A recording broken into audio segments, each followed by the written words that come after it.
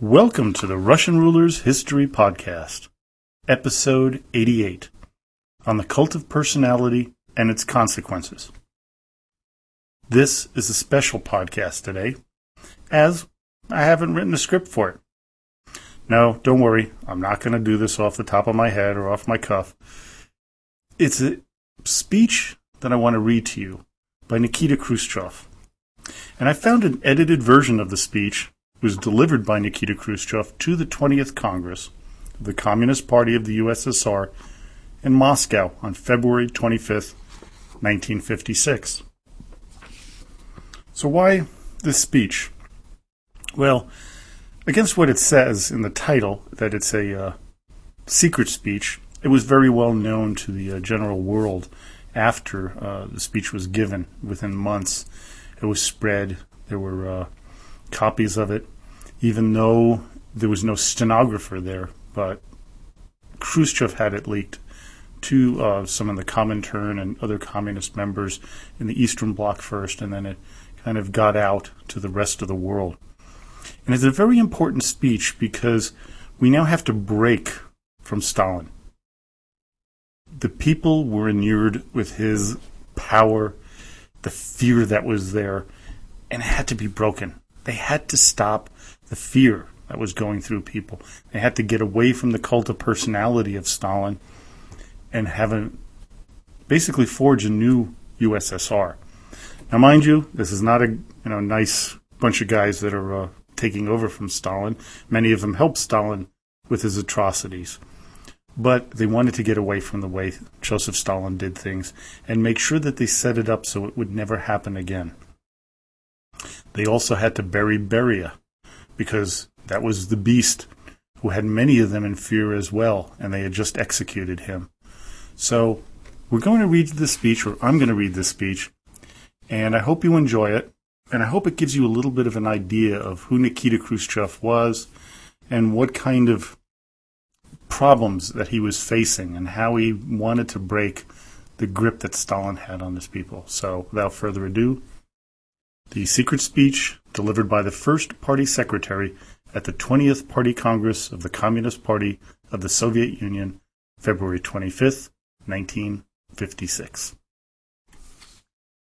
Comrades, in the report of the Central Committee of the Party at the 20th Congress, and a number of speeches by delegates to the Congress, as also formally during the plenary CPSU sessions, quite a lot has been said about the cult of the individual and about its harmful consequences.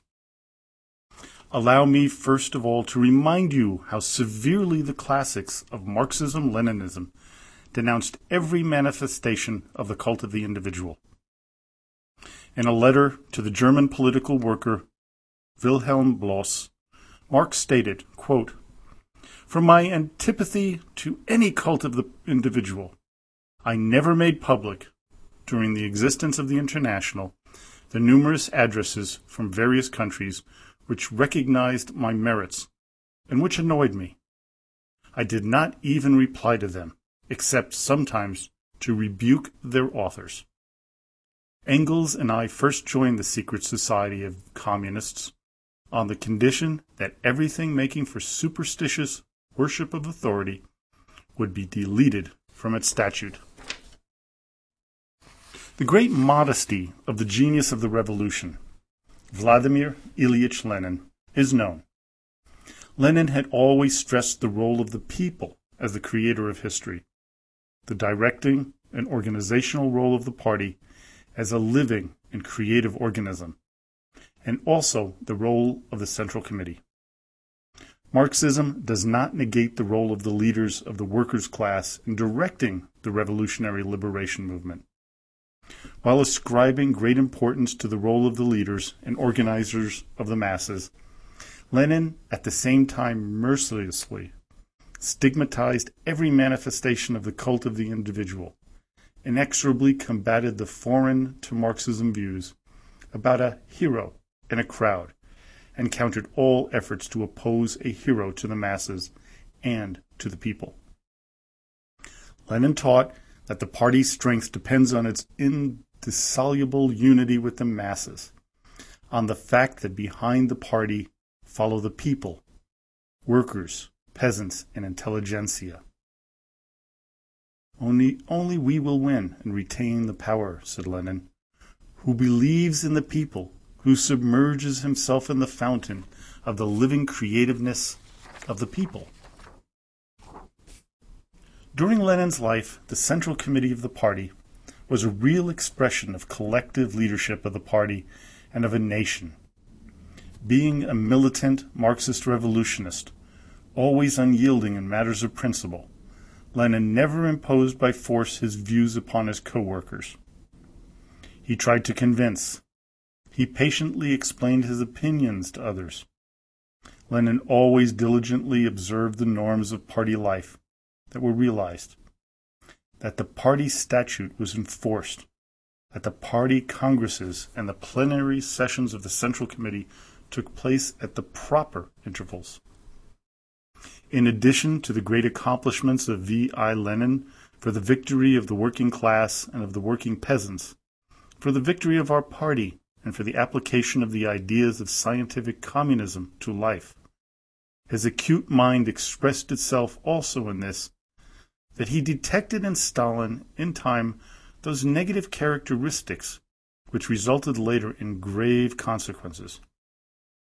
Fearing the future fate of the party and of the Soviet nation, V.I. Lenin made a completely correct characterization of Stalin, pointing out that it was necessary to consider the question of transferring Stalin from the position of Secretary General because of the fact that Stalin is excessively rude, that he does not have a proper attitude toward his comrades, that he is capricious and abuses his power.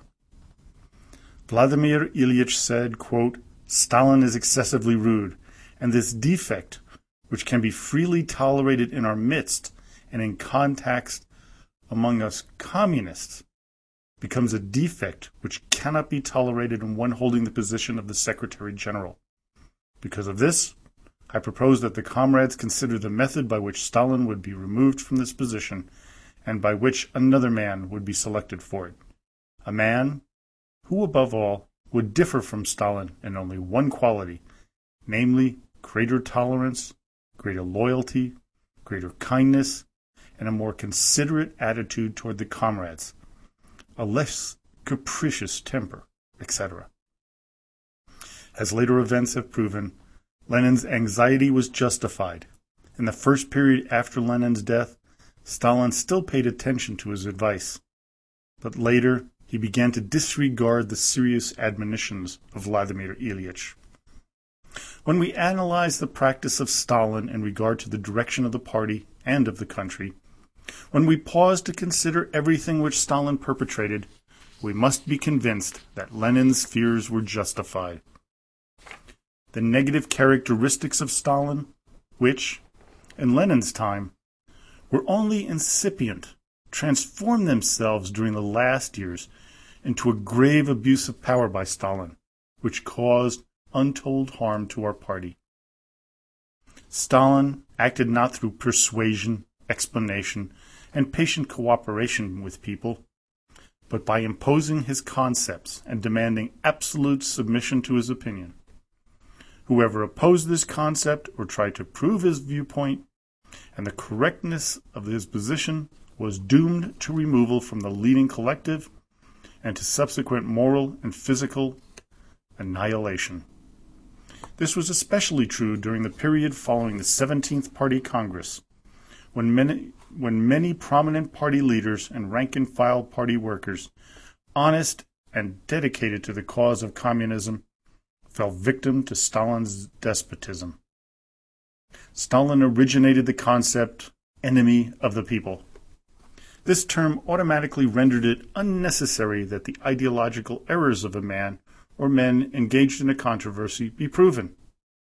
This term made possible the usage of the most cruel repression, violating all norms of revolutionary legality, against anyone who in any way disagreed with Stalin, against those who were only suspected of hostile intent, against those who had bad reputations.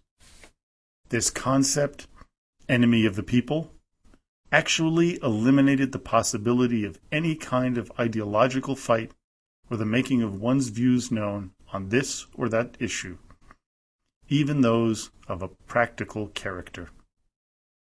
In the main, and in actuality, the only proof of guilt used against all norms of current legal science was the confession of the accused himself, and, as subsequent probing proved, confessions were acquired through physical pressures against the accused. Lenin used severe methods only in the most necessary cases, when the exploiting classes were still in existence and were vigorously opposing the revolution, when the struggle for survival was decidedly assuming the sharpest forms, even including a civil war. Stalin, on the other hand, used extreme methods and mass repressions at a time when the revolution was already victorious, when the Soviet state was strengthened, when the exploiting classes were already liquidated, and socialist relations were rooted solidly in all phases of national economy, when our party was politically consolidated and had strengthened itself both numerically and ideologically.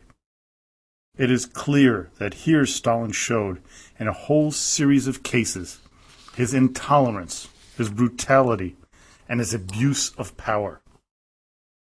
Instead of proving his political correctness and mobilizing the masses, he often chose the path of repression and physical annihilation, not only against actual enemies, but also against individuals who had not committed any crimes against the party and the Soviet government.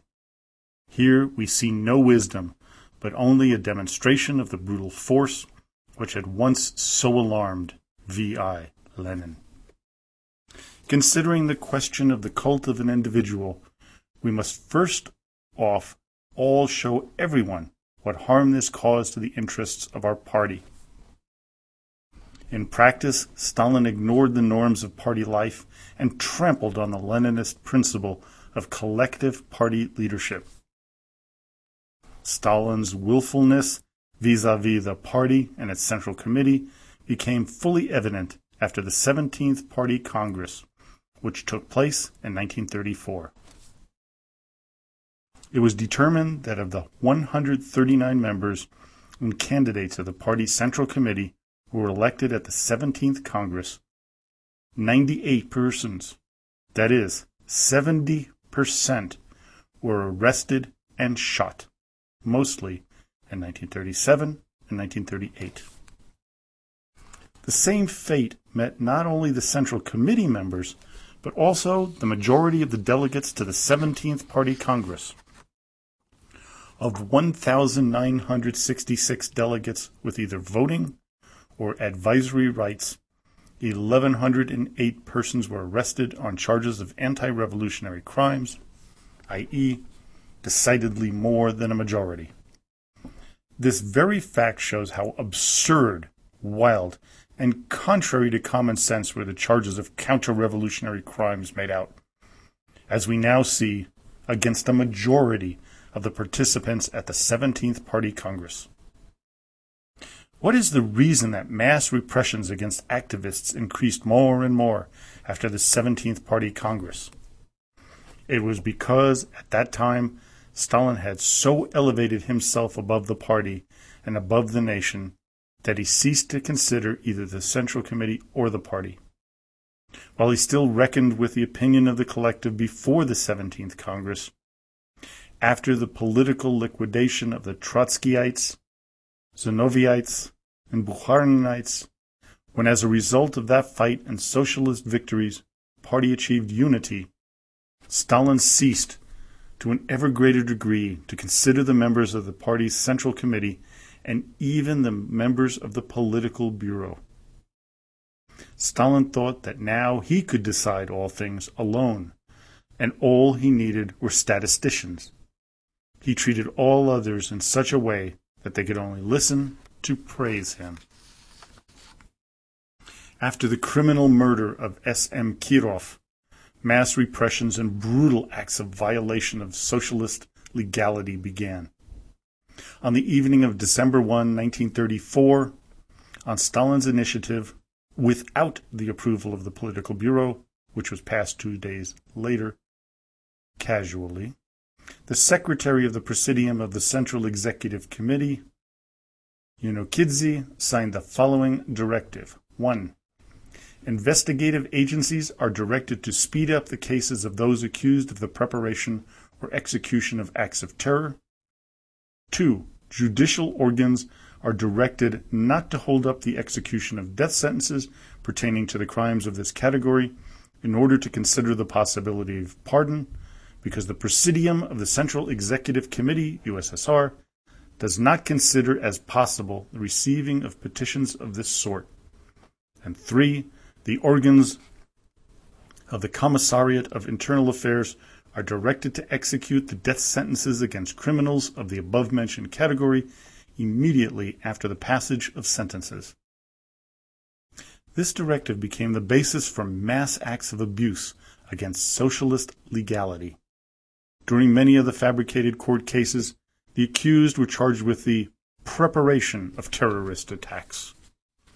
This deprived them of any possibility that their cases might be re-examined, even when they stated before the court that their confessions were secured by force, and when, in a convincing manner, they disproved the accusations against them.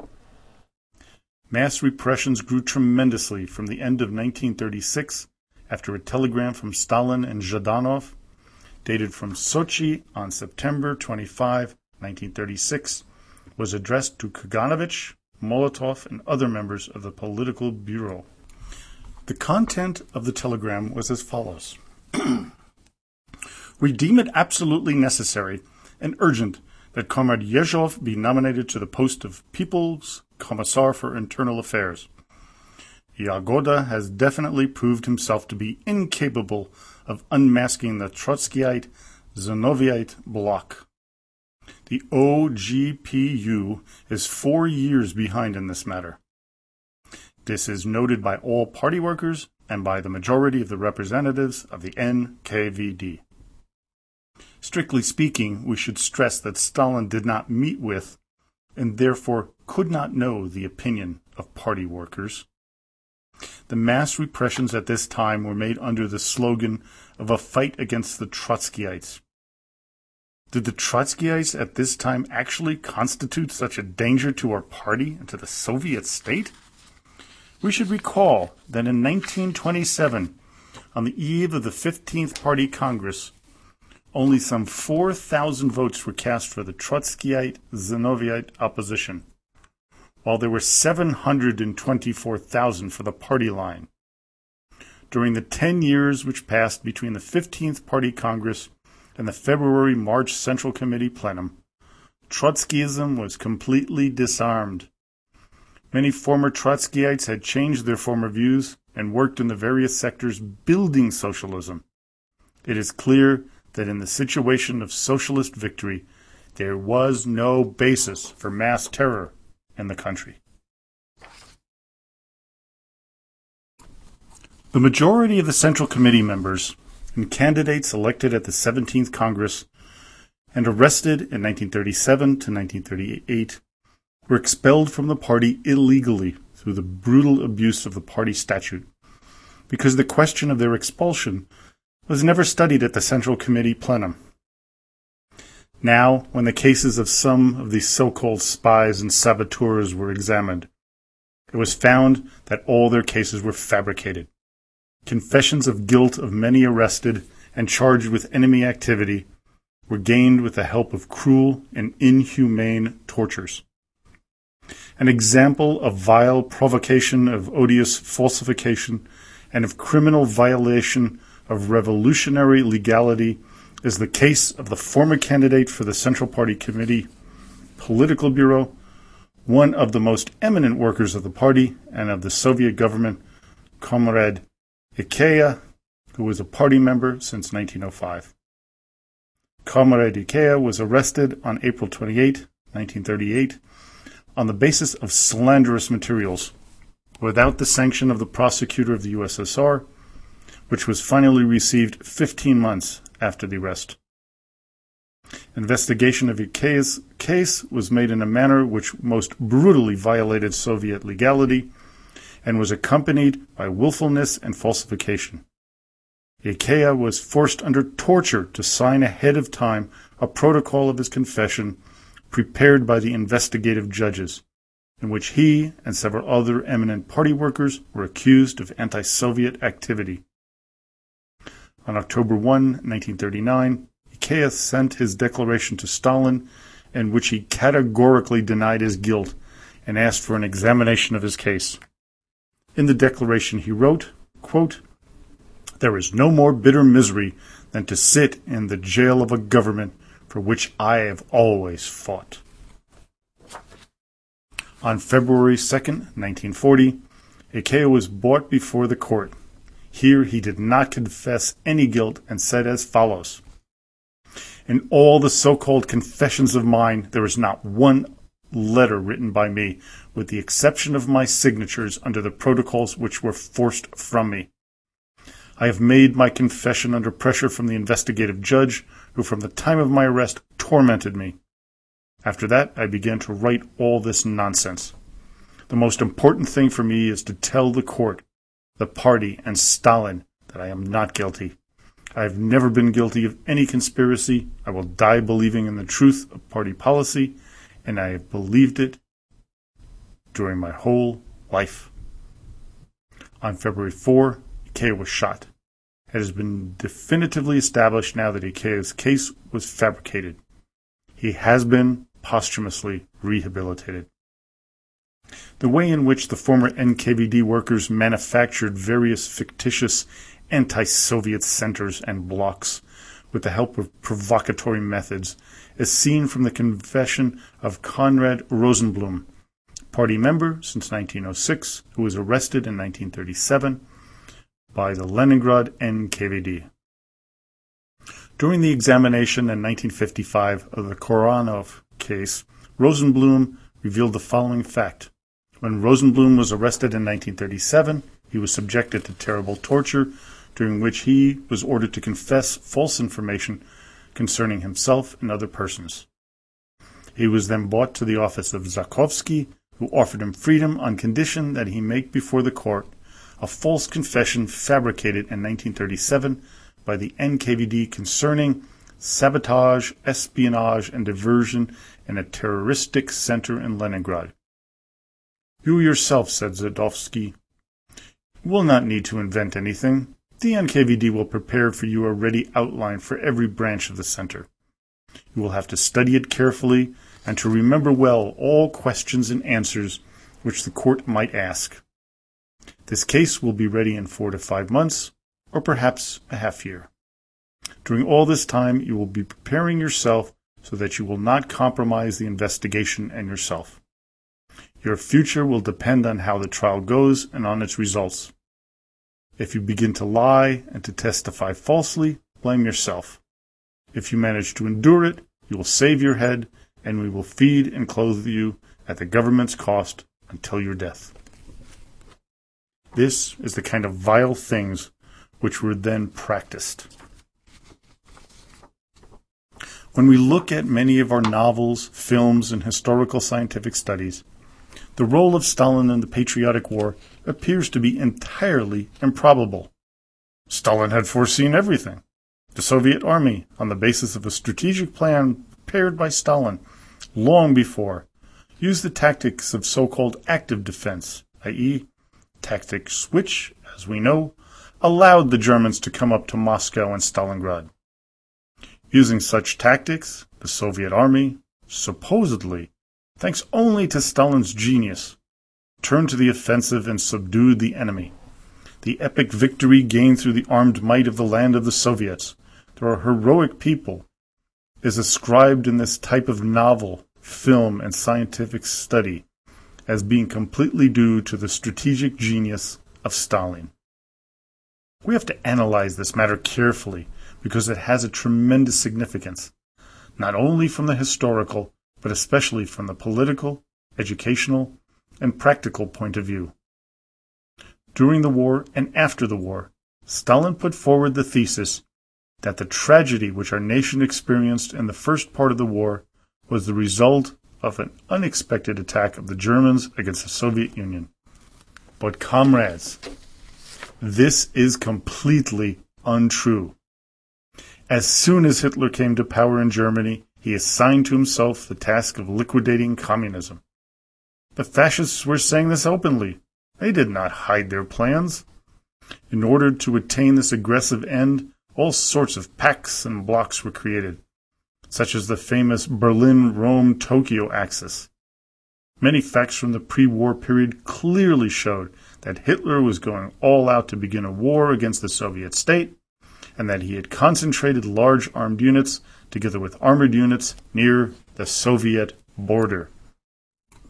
We must assert that information of this sort concerning the threat of German armed invasion of Soviet territory was coming in also from our own military and diplomatic sources. However, because the leadership was conditioned against such information, such data was dispatched with fear and assessed with reservation. Despite these particularly grave warnings, the necessary steps were not taken to prepare the country properly for defense and to prevent it from being caught unaware. Did we have time and the capabilities for such preparations? Yes, we had the time and capabilities. Our industry was already so developed that it was capable of supplying fully the Soviet army with everything that it needed. Had our industry been mobilized properly and in time to supply the army with the necessary materiel, our wartime losses would have been decidedly smaller. Such mobilization had not been, however, started in time. And already in the first days of the war, it became evident that our army was badly armed, that we did not have enough artillery, tanks, and planes to throw the enemy back. Very grievous consequences, especially in reference to the beginning of the war, followed Stalin's annihilation of many of the military commanders and political workers during the 1937 to 1941 period, because of his suspiciousness and through slanderous accusations. During these years, repressions were instituted against certain parts of military cadres, beginning literally at the company and battalion commander level and extending to the higher military centers. During this time, the cadre of leaders who had gained military experience in Spain and in the Far East was almost completely liquidated. After the conclusion of the Patriotic War, the Soviet nation stressed with pride the magnificent victories gained through great sacrifices and tremendous efforts. The country experienced a period of political enthusiasm. The party came out of the war even more united, and the fire of the war party cadres were tempered and hardened. Under such conditions, nobody could have even thought of the possibility of some plot in the party. And it was precisely at this time that the so-called Leningrad affair was born. As we have now proven, this case was fabricated. Those who innocently lost their lives included comrades Vozhnezhensky, Kuznetsov, Rodionov, Popkov, and others. Facts prove that the Leningrad affair is also the result of willfulness which Stalin exercised against party cadres. We must state that after the war, the situation became even more complicated. Stalin became even more capricious, irritable, and brutal. In particular, his suspicion grew. His persecution mania reached unbelievable dimensions. Many workers were becoming enemies before his very eyes. After the war, Stalin separated himself from the collective even more. Everything was decided by him alone, without any consideration for anyone or anything. The unbelievable suspicion was cleverly taken advantage of by the abject provocateur and vile enemy, Beria, who had murdered thousands of communists and loyal Soviet people. The elevation of Vozhnezhensky and Kuznetsov alarmed Beria. As we have now proven, it had been precisely Beria who had suggested to Stalin the fabrication by him and by his confidants of materials in the form of declarations and anonymous letters, and in the form of various rumors and talks. The question arises, why is it that we see the truth of this affair only now? And why did we not do something earlier, during Stalin's life, in order to prevent the loss of innocent lives?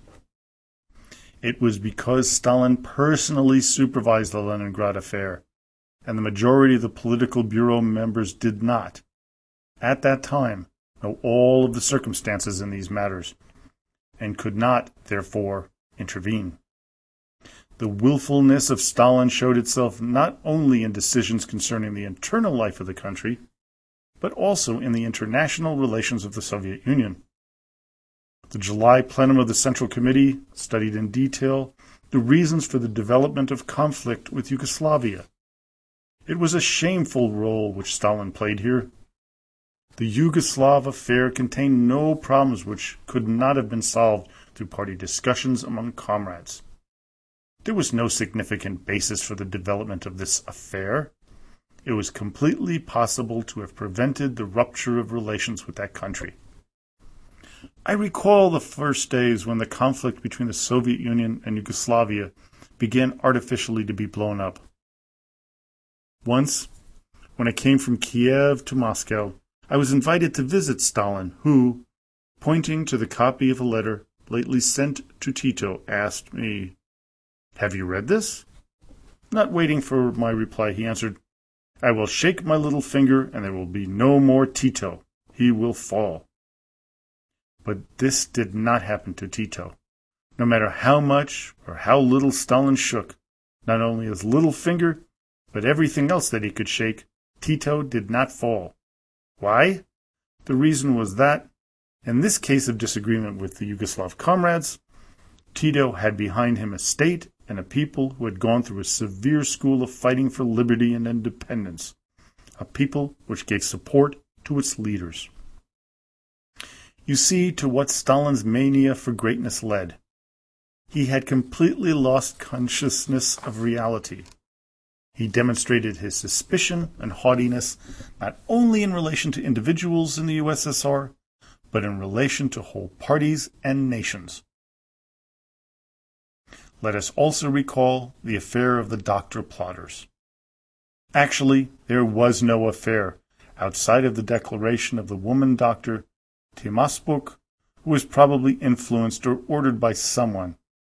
After all, she was an unofficial collaborator of the organs of the state security, to write Stalin a letter in which she declared that the doctors were applying supposedly improper methods of medical treatment. Such a letter was sufficient for Stalin to reach an immediate conclusion that there were doctor plotters in the Soviet Union. He issued orders to arrest a group of eminent Soviet medical specialists. He personally issued advice on the conduct of the investigation and the interrogation of the arrested persons. He said that academician Vinogradov should be put in chains. Another one should be beaten. Present at the Congress as a delegate is the former Minister of State Security, Comrade Ignatiev. Stalin told him curtly, "If you do not obtain confessions from the doctors, we will shorten you by a head." In organizing the various dirty and shameful cases, a very base role was played by the rabid enemy of our party, an agent of a foreign intelligence service, Beria, who had stolen into Stalin's confidence. In what way could this provocateur gain such a position in the party and in the state so as to become the first deputy chairman of the Council of Ministers of the Soviet Union and a member of the Central Committee Political Bureau? It has now been established that this villain had climbed up the government ladder over an untold number of corpses. Were there any signs that Beria was an enemy of the party? Yes, there were. Already in 1937, at a Central Committee plenum, former People's Commissar of Health Protection Kaminsky said that Beria worked for the Musavat intelligence service. But the Central Committee plenum had barely concluded when Kaminsky was arrested and then shot. Had Stalin examined Kaminsky's statement? No, because Stalin believed in Beria, and that was enough for him. And when Stalin believed in anyone or anything, then no one could say anything which was contrary to his opinion. Anyone who would dare to express opposition would have met the same fate as Kaminsky. Comrades, the cult of the individual acquired such monstrous size chiefly because Stalin himself, using all conceivable methods, supported the glorification of his own person. This is supported by numerous facts. One of the most characteristic examples of Stalin's self-glorification and of his lack of even elementary modesty is the edition of his short biography, which was published in 1948. This book is an expression of the most dissolute flattery, an example of making a man into a godhead, of transforming him into an infallible sage, the greatest leader, sublime strategist of all times and nations. Finally, no other words could be found with which to lift Stalin up to the heavens. We need not give here examples of the loathsome adulation filling this book. All we need to add is that they were all approved and edited by Stalin personally, and some of them were added in his own handwriting to the draft text of the book. Comrades, if we sharply criticize today the cult of the individual, which was so widespread during Stalin's life, and if we speak about the many negative phenomena generated by this cult, which is so alien to the spirit of Marxism-Leninism, various persons may ask, how could it be? Stalin headed the party and the country for 30 years, and many victories were gained during his lifetime. Can we deny this? In my opinion, the question can be asked in this manner only by those who are blinded and hopelessly hypnotized by the cult of the individual, only by those who do not understand the essence of the revolution and of the Soviet state, only by those who do not understand, in a Leninist manner, the role of the party and of the nation in the development of the Soviet society. Our historical victories were attained thanks to the organizational work of the party, to the many provincial organizations, and to the self-sacrificing work of our great nation. These victories are the result of the great drive and activity of the nation and of the party as a whole. They are not at all the fruit of the leadership of Stalin, as the situation was pictured during the period of the cult of the individual. Let us consider the first Central Committee plenum after the 19th Party Congress, when Stalin, in his talk at the plenum, characterized Vyacheslav Mikhailovich Molotov and Anastas Ivanovich Mikoyan, and suggested that these old workers of our party were guilty of some baseless charges. It is not excluded that had Stalin remained at the helm for another several months, comrades Molotov and Mikoyan would probably have not delivered any speeches at this conference. Stalin evidently had plans to finish off the old members of the Political Bureau. He often stated that Political Bureau members should be replaced by new ones.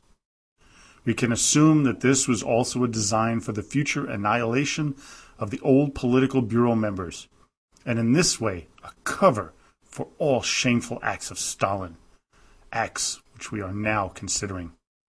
Comrades, in order not to repeat the errors of the past, the Central Committee has declared itself resolutely against the cult of the individual. We consider that Stalin was excessively extolled. However, in the past, Stalin doubtless performed great services to the party, to the working class, and to the international workers' movement. We should, in all seriousness, consider the question of the cult of the individual. We cannot let this matter get out of the party, especially not to the press. It is for this reason that we are considering it here at a closed Congress session. We should know the limits. We should not give ammunition to the enemy. We should not wash our dirty linen before their eyes. I think that the delegates to the Congress will understand and assess properly all these proposals. Comrades, we must abolish the cult of the individual decisively. Once and for all, we must draw the proper conclusions concerning both ideological, theoretical, and practical work. It is necessary for this purpose, first, in a Bolshevik manner, to condemn and to eradicate the cult of the individual as alien to Marxism-Leninism and not consonant with the principles of party leadership and the norms of party life, and to fight inexorably all attempts at bringing back this practice in one form or another. To return to and actually practice in all our ideological work the most important thesis of Marxist-Leninist science about the people as the creator of history and as the creator of all material and spiritual good of humanity, about the decisive role of the Marxist Party in the revolutionary fight for the transformation of society, about the victory of communism. In this connection, we will be forced to do much work in order to examine critically from the Marxist-Leninist viewpoint and to correct the widely spread erroneous views connected with the cult of the individual in the sphere of history, philosophy, economy, and of other sciences, as well as in the literature and in the fine arts. It is especially necessary that in the immediate future we compile a serious textbook of the history of our party, which will be edited in accordance with scientific Marxist objectivism, a textbook of the history of Soviet society, a book pertaining to the events of the Civil War and the Great Patriotic War. Secondly, to continue systematically and consistently the work done by the party's Central Committee during the last years, a work characterized by minute observation in all party organizations, from the bottom to the top, of the Leninist principles of party leadership, characterized, above all, by the main principle of collective leadership, characterized by the observation of the norms of party life, described in the statutes of our party, and finally, characterized by the wide practice of criticism and self-criticism. Thirdly, to restore completely the Leninist principles of Soviet socialist democracy, expressed in the Constitution of the Soviet Union, to fight willfulness of individuals abusing their power, the evil caused by acts violating revolutionary socialist legality, which have accumulated during a long time as a result of the negative influence of the cult of the individual, has to be completely corrected. Comrades, the 20th Congress of the Communist Party of the Soviet Union has manifested with a new strength the unshakable unity of our party, its cohesiveness around the Central Committee, its resolute will to accomplish the great task of building communism, and the fact that we present in all the ramifications the basic problems of overcoming the cult of the individual, which is alien to Marxism-Leninism, as well as the problem of liquidating its burdensome consequences, is an evidence of the great moral and political strength of our party.